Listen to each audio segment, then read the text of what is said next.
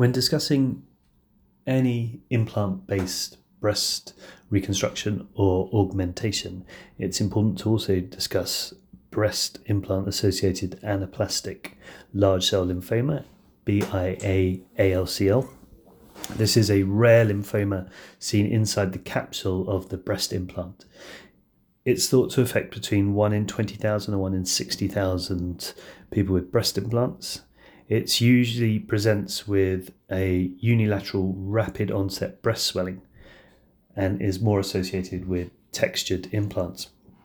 If it happens, the management is to arrange either an MRI or ultrasound and an aspiration of the fluid around the implant.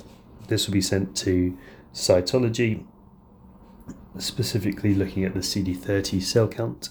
If it's positive, the suggested treatment would be for an en bloc excision of the implant and the capsule and review as part of the breast MDT. The current guidelines are if there's evidence of disease outside of the capsule, then also chemotherapy is offered.